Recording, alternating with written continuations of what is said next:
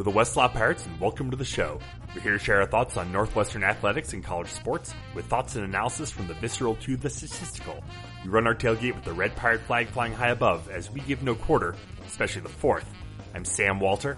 I'm John Lacombe. And I'm Eric Skoskauspo. Well, guys, that was, well, first off, before we dive right in, we are recording early this week, so, it's kind of, this Notre Dame game is real fresh in our memories, and, as it was yesterday. I've been home from Chicago for not quite 2 hours yet.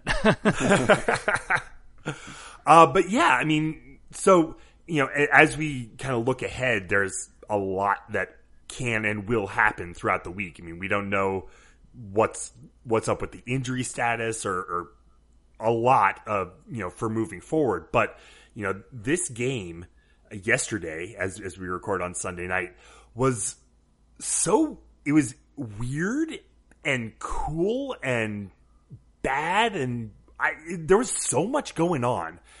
First of all three of us were there, which was awesome. Scuzz, it was great to see you. Yeah, it was great.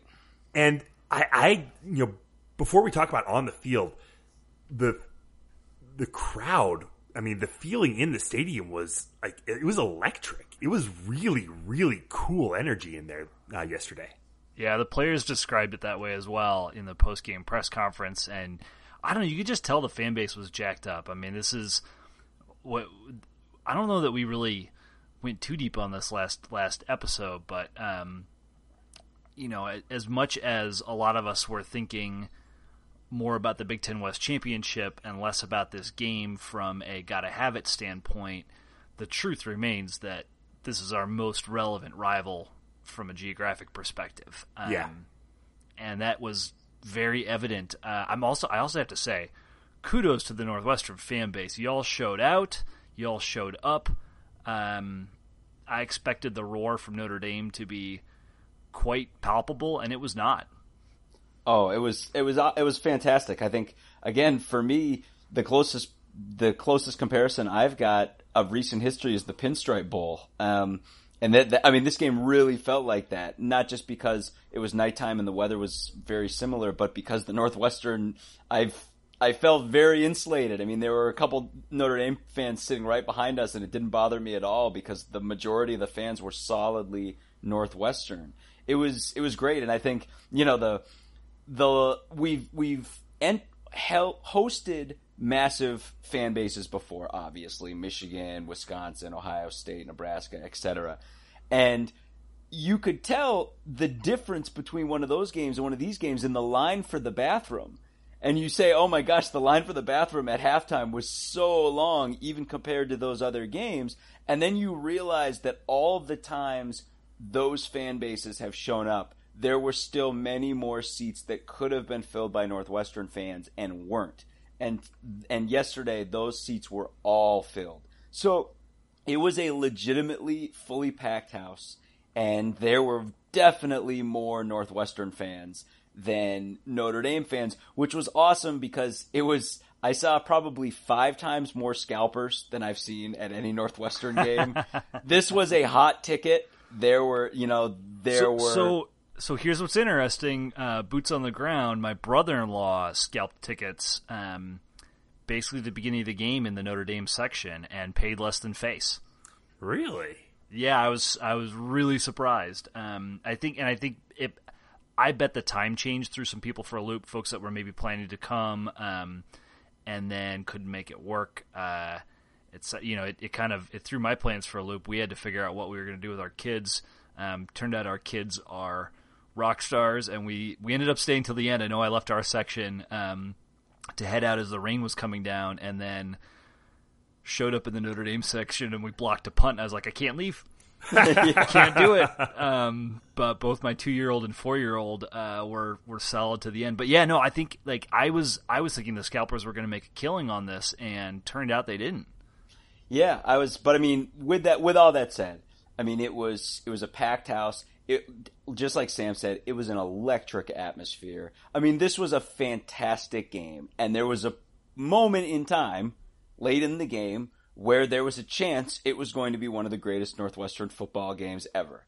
It didn't turn out that way, but it flirted with it for a second in just an electric environment. And since, as we've all said, we didn't exactly need this win, I definitely didn't come away with a real, a bitter taste in my mouth. It kind of felt like we gave honestly a fantastic Notre Dame football team a run for their money, almost pulled it out. I'll say too, for us, especially with Scuzz being in town and us all being able to watch together, it really was a fantastic evening, start to finish, starting with us all huddled around a cell phone in the golf lot watching the end of the Iowa-Purdue game, and which of course started our day off fantastically, because by the time we walked in the stadium, we already knew that Purdue had done a big solid for us.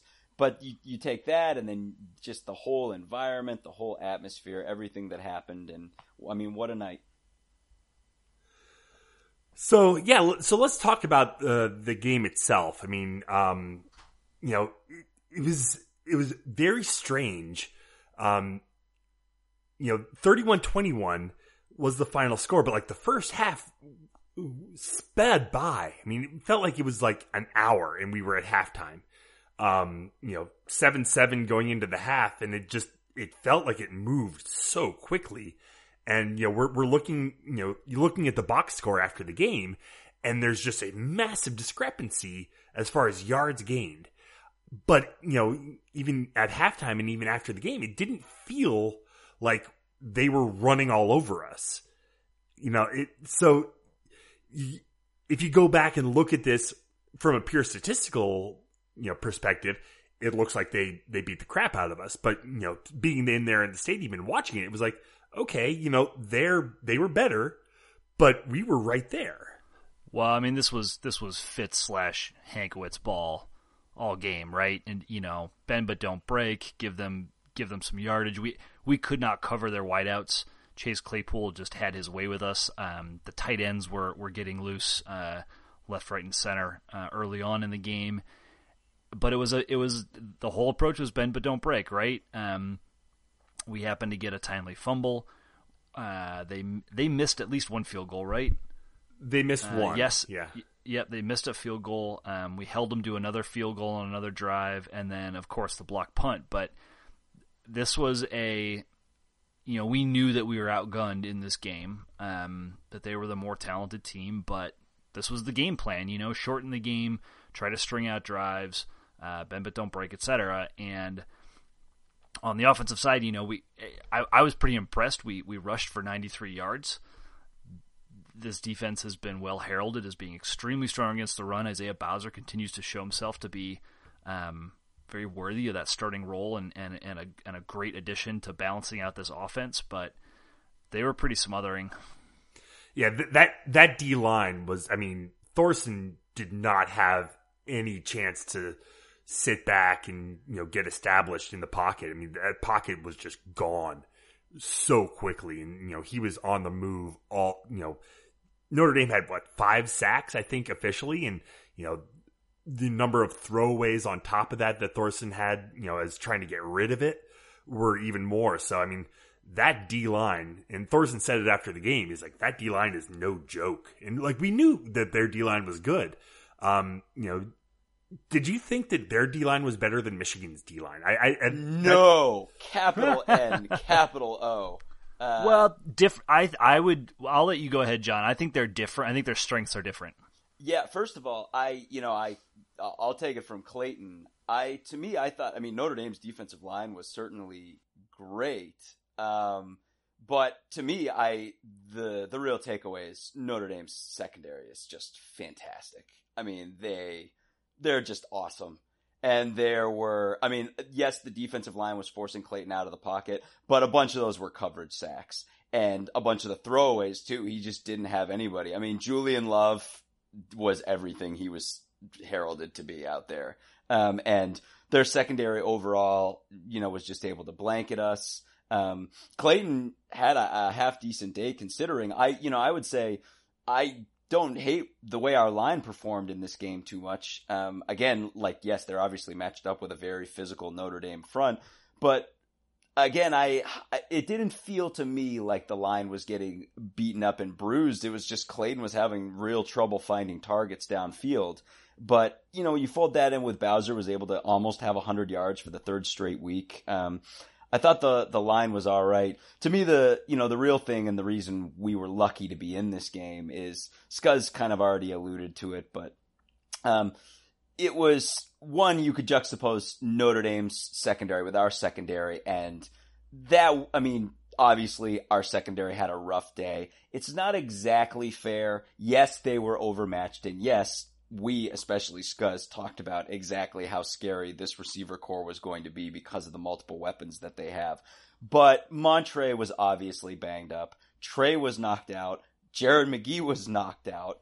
By the end twice. of the game, McGee had to be helped off the field twice. Right. By the end of the game, we had Travis Willock, Cameron Ruiz, Pace, and a one-legged Montre out there. That was rough. But with that said, for an offense that sent 2 offensive linemen to the first round of the NFL draft last year, wow, can they pass protect? Because we couldn't touch Book.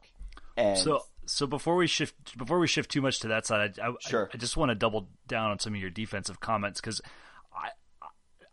I thought what the strength of Notre Dame's defensive line, very, very good against the rush. And they've played some pretty strong running teams during the course of this year. They held Stanford to 55 yards rushing. With or without Bryce Love, though? That was 73 from Bryce Love. Okay. And then minus 28 from KJ Costello. So I guess I should say 73 yards. Virginia Tech, they kept right at 4 yards per carry. Pitt, they held under 4 yards per carry to 116 total yards. Now, Navy ran a bit wild on them, but that's just, Navy and kind of the waning quarter of that game when they let them loose. But they're very strong against the run, and they're extremely disciplined. And that, to me, that's the difference between them and Michigan, is that they know Chase Winovich is just like a bat out of hell, but if he goes by the quarterback, that's it. He's out of the play. Whereas Notre Dame's defensive linemen knew their speed and knew their assignments, and you'd see these times where Thorson maybe had a chance to break contain, and they would just chase him down from behind. They had complete control and mastery over the trenches when Northwestern was on offense, and I found that to be extremely impressive. Michigan, from a talent perspective, from a disruption perspective, from just like a havoc and scare the hell out of you perspective, absolutely better. But Notre Dame's control over the situation I thought was more impressive.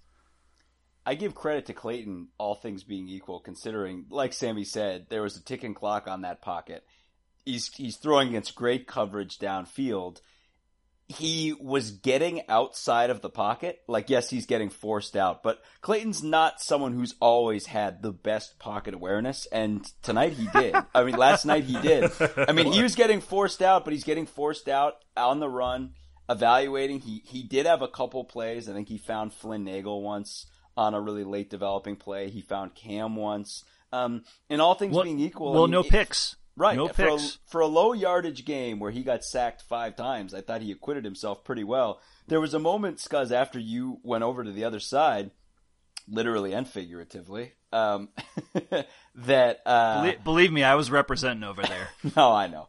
That they showed the scores, the stats for the first time, and Sam and I were kind of stunned at how little yardage we had, because I think at the time we only had about 140 yards, and that was before our second to last touchdown where we put together a nice drive.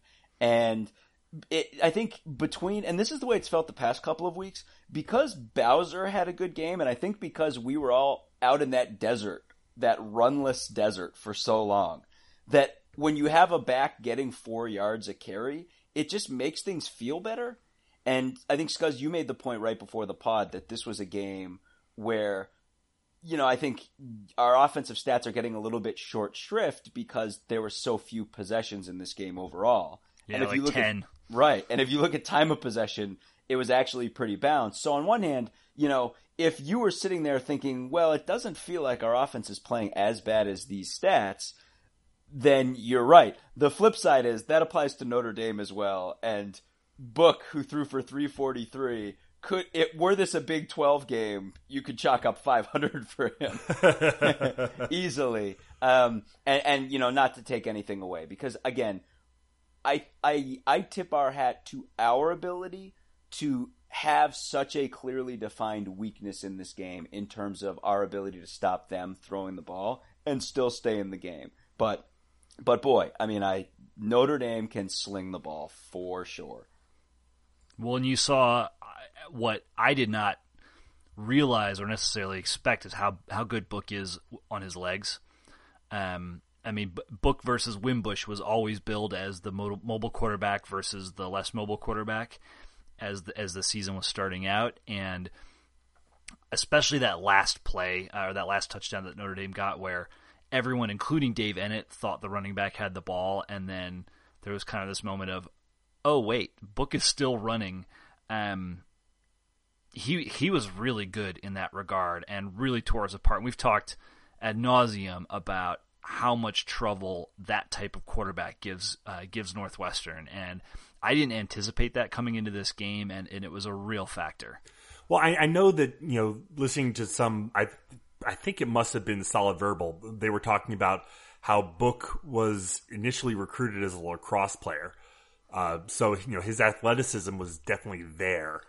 We just hadn't seen it, and especially when you compare him to Wimbush, there's a massive difference. But I didn't expect him to be as, like you said, I didn't expect him to be quite as mobile as he was, and his feet, extended drives, and that touchdown at the end that really kind of sealed the deal. We get a stop there, then all of us, we had all the momentum.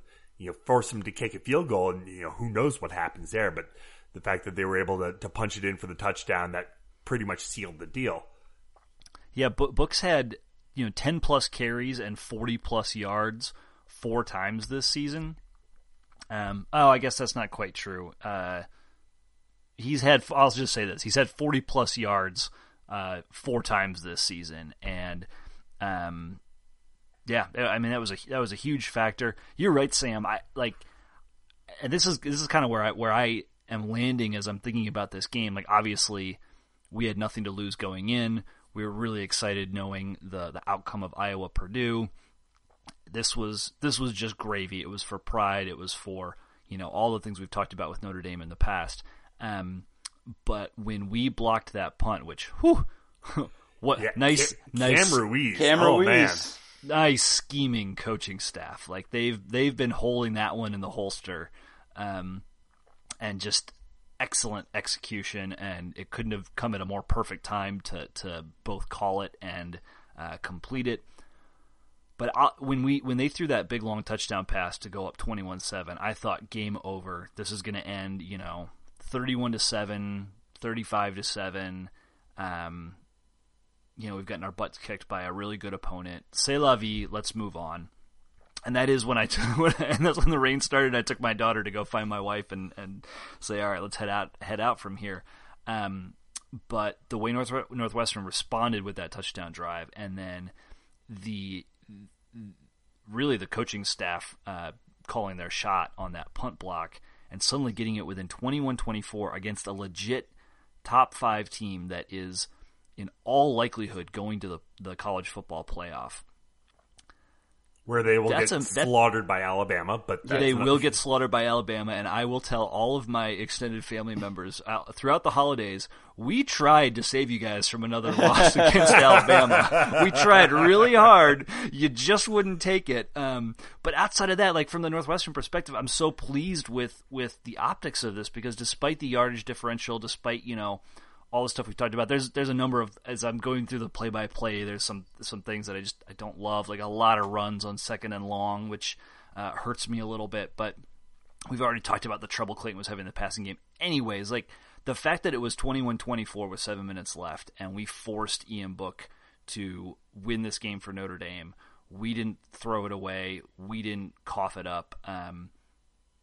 that is not a moral victory, but it's excellent. It really shows the progress that this team has made from the beginning of the season, and it's just exciting. Compare that to what happened against Duke, where they got out, they turned it on in the second half, and we had no response and just kind of looked listless throughout the second half. Here, they come out of the half, go up 21-0, and we're sitting there like, oh boy, we're not going to score in the second half again. This is just a flashback. But then to be able to flip the switch back on, to keep pushing, keep fighting, and to get that close that late, that's huge. And we're going to need that moving forward. Especially coming up this weekend with an insanely huge game at Kinnick Stadium. It's funny you mentioned Duke, and talk about Ian Book. A year ago, Ian Book was getting Trajan bandied and turnover chained down in Coral Gables when Miami was crushing Notre Dame. And at the same time we were playing our game this year, Ian Book's throwing for 343 yards, and meanwhile Duke is beating Miami in Coral Gables. So Duke's making some noise, which at least is making us look a little bit better. But yeah, I think, Sam, to your point, and looking ahead to Iowa, one of the big things about me is all the areas where we were deficient in this game, I came away just thinking, wow, Notre Dame is super impressive. And I think there are some things that Notre Dame does very well. And, passing the ball is clearly one of those things. But when I compare them to Iowa, yes, Iowa does some similar things well, but I just don't see the firepower with the Hawkeyes that I think we saw with the Irish. I mean, Dexter Williams did not beat us. No, and I think when, our big question, and we kind of had talked about it in the Notre Dame game, was I felt we had a pretty good chance to take him out of this game. And then I was like, all right, but then we're going to have to deal with everything Notre Dame's going to do through the air. And that's what happened. I think Iowa's going to try to do the same thing. You're going to see more jumbo sets from Iowa, but they're going to try to run first, and if they can't, they're going to go to Noah Fant. And I think one of the big differences between Iowa and Notre Dame is, yes, Notre Dame had Chase Claypool, but they also had 5 other guys who had at least one 20-yard reception in this game, or 4 other guys. Iowa does not have that kind of firepower. You know where their bread is buttered, and I think it starts with Fant. So there's just one last thing I want to hit on with the Notre Dame game before we move on, and that is an iconic sign that I saw was retweeted out by Darren Ravel and has made the rounds, and that was a Northwestern student proudly holding up a sign that said "Catholics versus consultants." I cried when I read this last night. I was laughing so hard, and it's a meme of a meme, right? Like the Catholics versus convicts shirt that came out so many years ago. And what's also funny for me is that I work with a lot of Notre Dame grads in a basically a consulting type field, but it was just spectacular and a nice little put a pin in that as just a nice little moment that becomes part of this rivalry. And I really hope that we are able to schedule. Not every year, but some continued games with Notre Dame over the upcoming years, because it is a veritable battle for Chicago. It was a great game. Our program is in a place where we can compete with them year in and year out. I think we're probably more likely to lose on average than we are to win, just based on the different talent pools that we tend to recruit and pull in. But this was despite the loss, and this ends what was a 2-year winning streak. Despite that, it was for all the reasons we talked about earlier, with the atmosphere and the Northwestern fans that showed up and the way this played out. It's quite enjoyable, and I hope we get to see this again. Oh, I completely agree, and hopefully that'll happen. I just know with Notre Dame's ACC thing, with them doing 5 games a year there, and them wanting to keep all of their traditional rivalries, Stanford, USC, Navy. I mean, that puts them at 8 games every year that they're getting, and then they want their cream puff as well. So they don't have a lot of flexibility with their scheduling, as far as what they're able to do. But hopefully we'll be able to make that happen again coming soon. Do want to talk about this upcoming weekend's game, which, Oh yeah. Yeah. Can we pivot now to the fact that we have a real shot at going to Indianapolis? a very real shot. And thanks to Purdue, we just need to win 2 of our next 3 games, and we're in Indy. And 2 of those 3 games are Minnesota, who just fired their defensive coordinator today, I was and Illinois, whose defensive coordinator retired last week. 3 games, 1 defensive coordinator. Come on, Cats.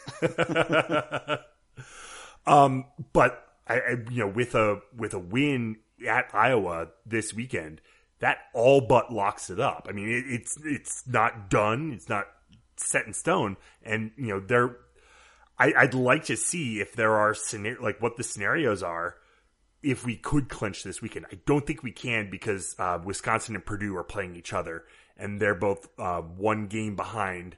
2 with the tiebreakers. So the winner of that game. No, they play next week. Wisconsin and Purdue play next week, because isn't Wisconsin at Penn State this upcoming weekend? I think that's correct. Okay, so next week, Wisconsin at Purdue. That could cinch it up. But if we go to Iowa and win, then we can, clinch it in Minnesota. That's getting ahead of ourselves. Iowa they're a solid team. 5-3 on the season. They did just lose at Purdue, and, we've been, saying how much better Purdue had been playing. What was really interesting about that game, kind of going back to look at the box score, is just the way they were they were trading punches. Purdue was scoring on Iowa. Iowa came right back and was scoring on Purdue. So that was just a slugfest, back and forth. And, Purdue with the game winning field goal as time is running out. So Nate Stanley had a solid game, 21 of 32 for 275 and a touchdown, no interceptions. They rushed for 118 total yards. They spread the ball around a little bit. Fant was their leading receiver, 3 catches for 85 against Purdue. But this is an Iowa team that has been playing pretty good defense all season. They were lights out defense at the beginning of the year. Obviously, as the season's gone on, cracks are forming. We're starting to see a few more points being scored up against Iowa. Penn State was able to score, and then Purdue was able to score on them. So there's definitely a blueprint for us to go in there and make something special happen.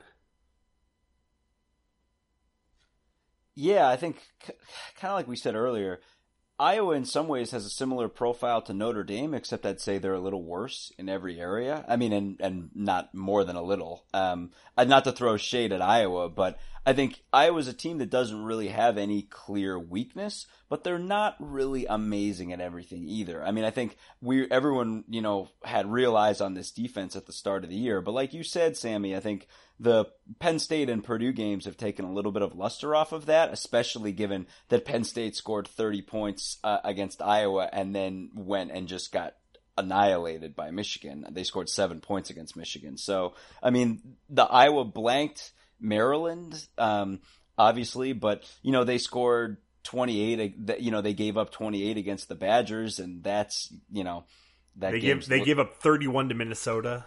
Right. Let's just real quick, they were number 16 in the country based on these 6 wins. Northern Illinois, Iowa State, Northern Iowa, at Minnesota, at Indiana, hosting Maryland. Number 16 in the country based on those 6 wins. Right, and fold in, that this is how quickly things change, because you're talking about the number 16 team in the country, and they've got us, which is that's a hard game, and that Nebraska game is suddenly looking pretty interesting. You don't have to talk me very hard into the fact that Nebraska could win that game. And if those two things go against Iowa, they're going to have a losing year in the Big Ten. So it's, with all that said, again, I don't want to take it away because it's not a team that is bad in any particular area. They can kind of run the football. They can throw the ball pretty well. Stanley's pretty decent. This is a team that almost beat Penn State, although I think we're all kind of wondering what the heck Penn State is as of right now. But the one thing I don't see from them, though, is just a lot of weapons spread across their offense. And especially coming out of the Notre Dame game, you do feel that there's a lot of Wisconsin in this team in that you can take away one thing they like to do, and they may not have a heck of a lot else. Yeah, definitely. I think so. I would agree. Like, this team seems pretty balanced. It's kind of stunning when you look at their running backs that they run these three guys, kind of off and on. I mean, Sargent is the one that gets the most consistent carries, roughly 15 a game, 10 to 15 a game. Torin Young, who I think is more their third down back, gets somewhere. He's had a couple games where he's been up over 20, but mostly 9 or 10 in games that have been happening in the conference. And then you get to Ivory Kelly Martin, a guy who was a really big recruit coming in last year. Never really didn't see the field very much as a freshman. Only had 20 carries, gained almost 200 yards on those 20 carries, but has been spotty this year. Has only played in 6 games total. Had 5 carries against Penn State, 10 against Purdue after putting up 24 against Maryland. Feels like he's more of the come in late when they have a lead back. Although he did carry it a bit against Wisconsin. So, but all of these guys, they're all your pretty average Iowa running back. They're somewhere between 200 and 220 pounds. They're all listed as 5'10", 5'11". I mean, this is your prototypical Iowa power running back. None of these guys have ridiculous speed or they're not very terrifying. They're kind of 4 yards in cloud of dust type running backs. And you mean none of them are Akram Wadley? None of them are Akram Wadley. They all average somewhere between 4 and 5 yards a carry, and they're not the types of players that are really going to stress or stretch our defense. That is all going to come down to the type of game that Nathan Stanley has. And John, you articulated it well. He doesn't have a ton of amazing targets. Noah Fant has consistently been the top player, or the top target this year, especially for longer passes. But this feels very much like going into Wisconsin, where there's a finite number of targets that Northwestern needs to worry about. That is a much, much better matchup for our defense than a Notre Dame or a Michigan was. And on the other side of the ball, I think what's interesting is that Iowa's fantastic against the run, probably the best run D outside of Michigan that we'll face. I think they're probably even a little bit better than Notre Dame. But you can throw on them. And if you look at those 6 teams that they've beaten, none of those teams has a quarterback. I mean, Iowa State maybe, but even then, Kyle Kemp, their number one guy coming into the year, has been bounced around with injuries all season. Maryland, Indiana, Minnesota. I mean, when they've played decent teams, they've gotten beat. And yeah, it's maybe been a single score game. Iowa's not a bad team, but there's no reason that Northwestern can't win this game. For sure. And one of the things that has me feeling good, about this game, but definitely about the whole home stretch, is Isaiah Bowser's put up 200 yards in 2 weeks against 2 good defenses. Say what you will about Wisconsin, but it's Wisconsin didn't stop being a great defense. And just that, I just don't see any evidence based on the past 2 weeks that Bowser's just going to suddenly get stonewalled. I expect him to have a day, not a huge day, but, I wouldn't be surprised for 70, 80 yards out of him with a 3 to 4 yard clip. And as we've seen, that's enough to set up our offense. If it's the difference between that and 1 yard a carry, then that's great. It's funny to see, we've been following Purdue because they've been so integral to our hopes and dreams over the past couple of weeks. And you watch the way that Purdue's played offensively and defensively and kind of looked into like, you keep going back and be like, how did we have such a day against them? And it's because we were able to run the ball because we had our starting 2 running backs then. And you kind of see just that things were lost and found, and you forget. I mean, Bowser looks great, but you can easily say, look, don't throw shade at Jeremy Larkin, who had a chance to be one of the better running backs in the conference if he hadn't had to retire. And you can kind of say this is where the success might have been. So now that Bowser kind of has this clicking, you can kind of see if we can get something started with him, and even get to those, 2nd and 7, 2nd and 6s, that Clayton should be able to move the ball against this defense. I think that's absolutely possible. I think if we're able to get the run game going to set up the play action, because Clayton on a play action, the crossing routes in front, play action, bring the linebackers up a few steps to play the run, slip Flynn Nagel behind him for the 8 to 10 yards. That's our offense right there. I think, too, one other important point is Purdue is not a great pass rushing team. They're good against the run, and they were able to shut Iowa's ability to run the ball down. And then, yes, Stanley was able to throw. But I really want to drum this point home because I think this is at the key of don't forget Notre Dame is probably going to be in the college football playoff. Yep. The fact that we weren't getting to book is because Notre Dame's awesome at protecting the quarterback. Because they're a really, really good team. I expect we're going to neutralize Iowa's rushing attack, and then it's going to be us versus Stanley.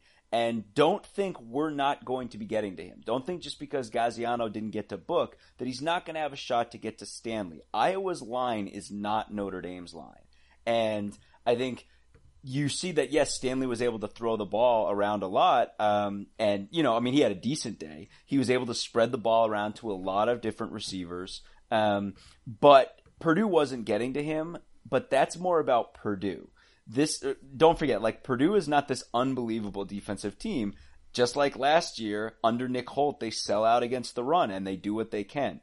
But our defensive line is a cut above. And I think one of the things that people should say, don't expect that we're not going to get to the quarterback. If it comes to passing downs, we will pressure him.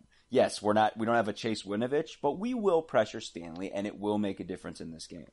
Well, and on the other side of that, Iowa doesn't have a Chase Winovich either. This is not a team that generates a ton of sacks. They got 5 against Minnesota, but let's be honest, they're playing, probably Minnesota. the worst quarterback group in the conference for sure. But against most other teams, we're talking 1-2 sacks. They got 3 against Penn State, I think, but they only got 1 against Purdue. They got only 2 against Maryland. This is not a team that generates a ton of sacks and a ton of pressure. And that's obviously our biggest Achilles heel on offense right now. The one other thing I'd say too is Purdue had a receiver have a day against Iowa, and it wasn't Rondale Moore. It was Terry Wright. And he had 150 yards, and he's just a basic possession type receiver. He's a Flynn Nagel type. So if you're looking for, it's Iowa. One of the things we talked about going into this season is they've had an embarrassment of riches at cornerback the past couple of years, and this is one of the first times where they don't have that. And Scuzz said it already, you can attack them through the air. Teams have recently, and we're going to have a real chance to do it. I think you've got Iowa's strong, they've got the edge because they're at home, and this is a team that, again, I think these are 2 teams that match up well with each other kind of across the board, but I really do feel like we have the better team here. There's a reason why we have tiebreakers against Purdue and Wisconsin, and Iowa doesn't have tiebreakers against either of them. Scuzz said it early on. This is a team that did a lot of damage against a pretty soft schedule early on. I'm not saying they're not a good team. They are a decent team, but I do feel like we're better. Well, and they are definitely missing projected starter Matt Hankins, who did start the year at cornerback. He's been out since September. They're missing another guy, Trey Kramer, who was a depth guy at cornerback who's out on suspension. So, yeah, we've got some problems in our defensive backfield. So do they. Speaking of our defensive backfield, I will be curious to see. Again, Montre's got a little bit of a bum wheel. I hope this week that he's really getting the rest and the R&R that he needs. I mean, there was a time when we talked about the fact, are we going to match him up with Fant? It's an unorthodox kind of thing. I certainly could see a situation, though, where if Iowa's going to stack sets and put only one receiver on the field, that we put, Trey Williams or whoever on that receiver and put Montre atop Fant. I would say that's a little bit more suspect now that Montre, may not necessarily be 100%, but I like the idea of putting Nate Hall on Fant and then having J.R. Pace or McGee kind of cover over the top, because then you're effectively putting double coverage on their best receiver without sacrificing kind of your safety valve in the back end of your defense.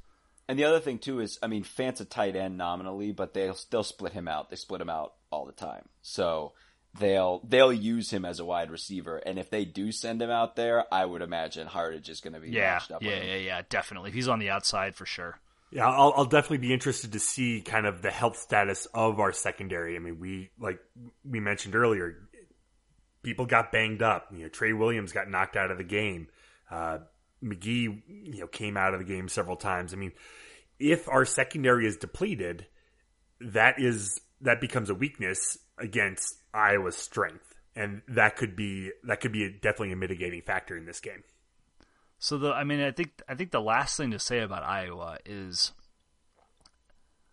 I want this game. I want this game big time. I want to throw down and plant our flag atop this side of the conference, and to win out, essentially. That being said, should we lose this game, all is not lost. In fact, nothing is lost. We can still very cleanly, and I'm not going to say easily, but cleanly, there's a very clear and obvious and attainable path to continue to control our own destiny and winning our side of the conference. In no way does that lead me to say we shouldn't, that I don't want to beat Iowa. I want to beat them more than anything, to be done with it. But it will be, if we lose, all is not lost. We can all rest assured based on that. I'm not going into this game with kind of the same sense of whatever happens is fine that I was going into the Notre Dame game, right? But it doesn't feel like Wisconsin either, right? No, it doesn't feel like Wisconsin exactly. And here's an important point too. Our team, I'm not gonna say had every right, but our team had to understand too that Wisconsin game was a big bowl of gravy, and they balled out in that game. That fourth quarter was not the fourth quarter of a team that was looking ahead to Iowa. These guys are dialed in. They know that this is one of the most, 10 most important stretches in Northwestern football history. And they are playing out of their minds. They played awesome against Wisconsin. They played an unbelievably good Notre Dame team, really tight. I think this team, and now they know. I know these guys know. This is effectively a game for the West Championship. And I think our team is just going to be loaded for bear rolling into Iowa City.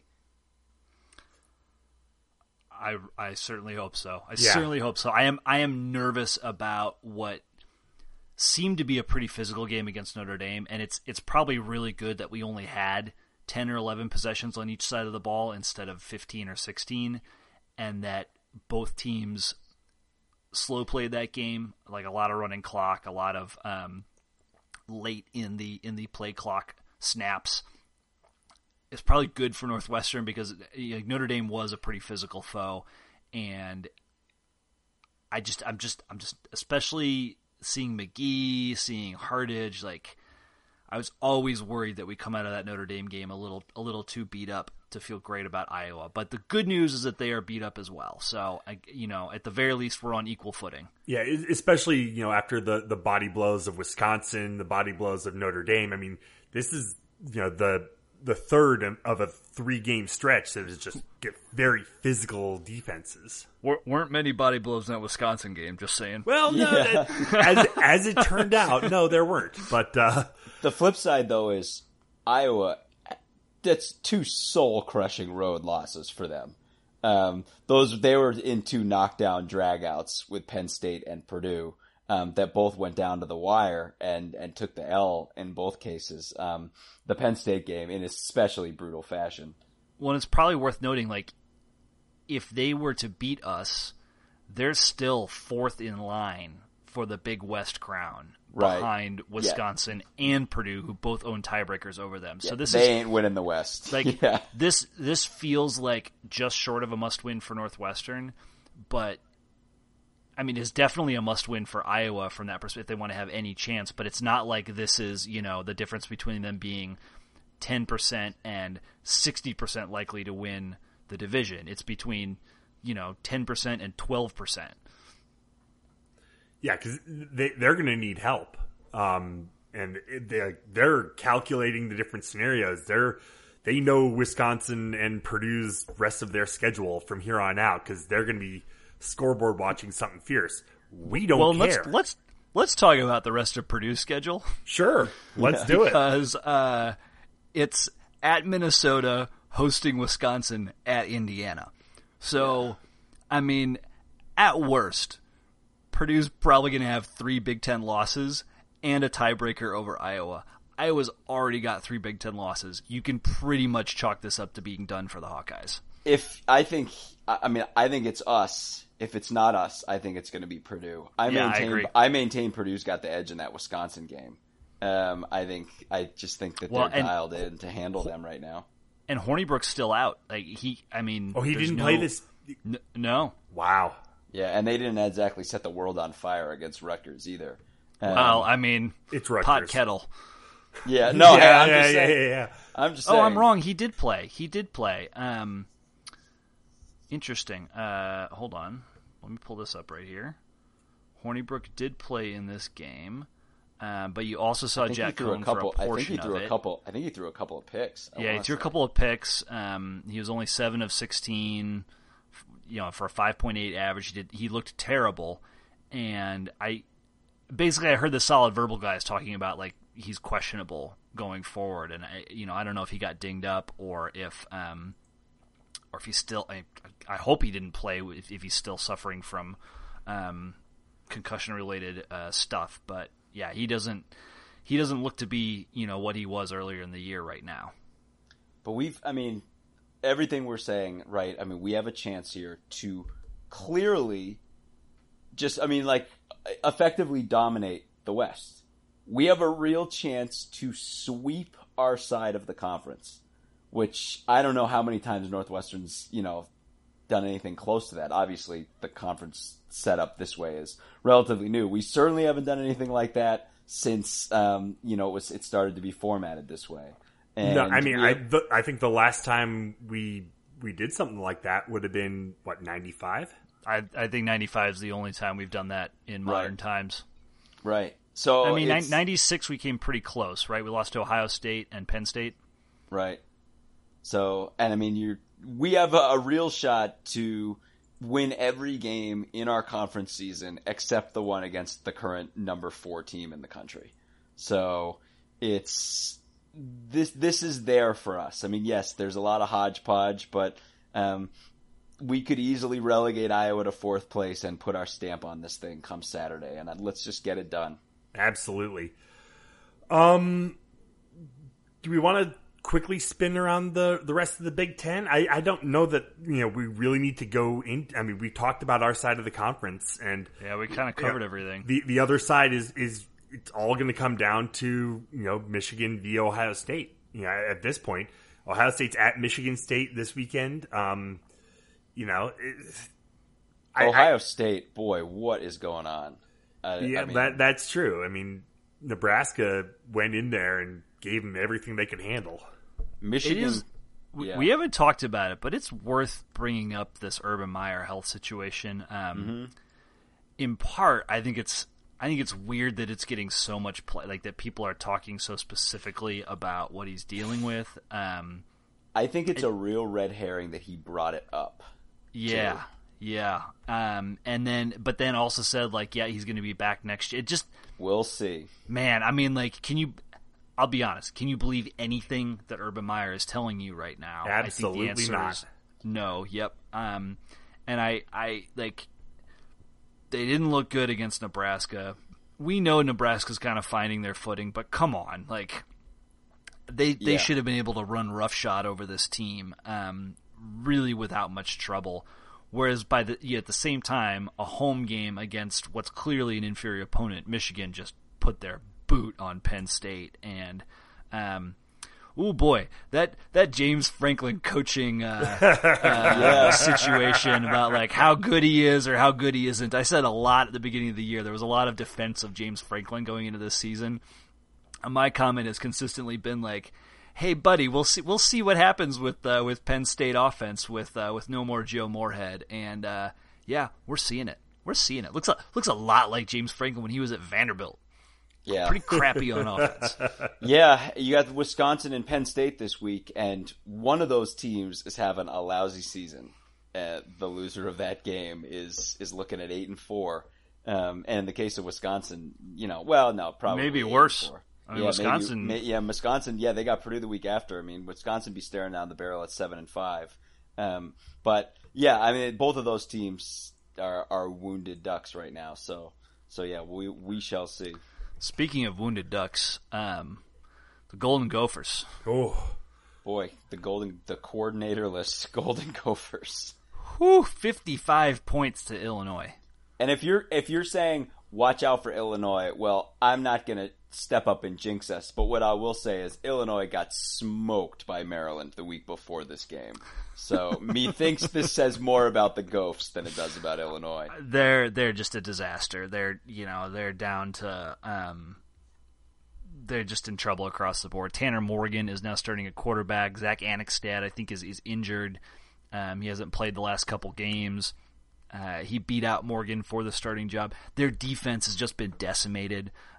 They lost Antoine Winfield, who, well, shouldn't have been playing college football to begin with. Karma, but was far and away their best, like the heart of their defense. He's been gone, and they got run roughshod over by Illinois, and that is Illinois averaged 12.3 yards per carry. Oof. That is not Illinois is not that team. We talked. I mean, it's crazy too because we talked at the beginning of the season, right? That what the Tracy Claeys era, the Jerry Kill Tracy Claeys defensive led era, was kind of tottering, and it's gone. It's long gone now. They're giving up 38 to 40 points a game in conference right now. The Illinois game didn't come out of nowhere. Minnesota's getting shelled. So yeah. Winfield was the last vestige, and he's gone too. Now, that being said, in reference to 2 weeks from now, when we are at Minnesota, we have all watched a Marquise Gray-led Minnesota football team beat Northwestern at home, inexplicably. Mm-hmm. I watched Mitch Leidner beat Northwestern, I think, twice in Minnesota, also unfathomable. So, like I ain't writing anything off on that. At the same time, I will say, any Northwestern fans who are around in the Twin Cities and want to tailgate for that game, I will be there with my dad. I'm looking for a spot to hit. We will bring food and good beer. Let's make it happen. There might be something big to celebrate. Yeah. Let's pump the brakes. Let's 1 week at a time. As Fitz says, we just got to go 1-0. Yep. 1-0. Let's go 1-0 in Iowa City. Let's do it. Absolutely. Before we get out of here, we'd be remiss if we didn't talk a little hoops. Don't want to go too deep into it. We haven't really had a chance to do a ton of research. We've been very focused on football right now, but the new Welsh Ryan Arena opened this past weekend to rave reviews. I mean, everyone who went to the sold-out exhibition game came out saying, my goodness, they did a fantastic job, and now I'm just dying to get in there to check it out. All the pictures just look beautiful. And I think our Northwestern architects are a big 2-0 right now, I'd say, between the Lakefront facility and Welsh Ryan. We're doing good work. I hope those architects are locked in a room rethinking Ryan Field. Fingers crossed on that one. Throwing that out there. Not that I dislike it or I'm unhappy with it. It needs time. It needs some work. definitely needs some work. But yeah, I mean, the basketball team, coming in, we talked a lot about these heralded freshmen coming in. Pete Nance had a great exhibition. Miller Kopp started for us in that exhibition. Ryan Taylor, transfer coming in. AJ Turner, we're getting to see him for the first time. We've got a lot of depth, I think, for the first time in a long time. Collins is going to be able to go 9, maybe even 10 deep. God, I hope so. I feel like we say that every year, and then it ends up being like the same 6 guys, but hopefully that is true this year. I will say this, nobody thinks Northwestern is going to have a very good season, and I think people are underestimating the mental element of playing where they played last year and what that did to the team and their resolve and their just ability to get up for games and to feel the support from the fans. I mean, playing out at the old Rosemont, it just was that's where they were, right? Rosemont, yeah, they were All-State Arena. Yeah. It's not a good situation for so many reasons. And when you hear the players talk about how excited they are for what Welsh Ryan looks like, what it means, we got bumped out of the West parking lot this year because people donated a ton of money to make sure they could get good season ticket locations for basketball, which makes a ton of sense. The fan base is going to be excited. That will translate to the team. I think this is, I'm not suggesting that we're going to win the Big Ten or even necessarily go to the tournament, but there's a lot of talent on this team. There's just a ton of excitement both within the fan base and within the players on the team for the new arena and what that means for the atmosphere, etc. I expect that students will be excited to check it out, and if these 3 things can kind of come together and the team can build some momentum, we have a really, really fun thing going. And to your point, first of all, watching some of the young guys out there, seeing Pete Nance get his first dunk out there was super exciting, just to looking at the potential those guys have. But to the point of everything that you just said, right? Think about the way the Lakefront facility looks. Think of the way that brand new stadium looks. Think of the atmosphere of that Notre Dame football game. And everything, especially if you were there, that you experienced this whole weekend.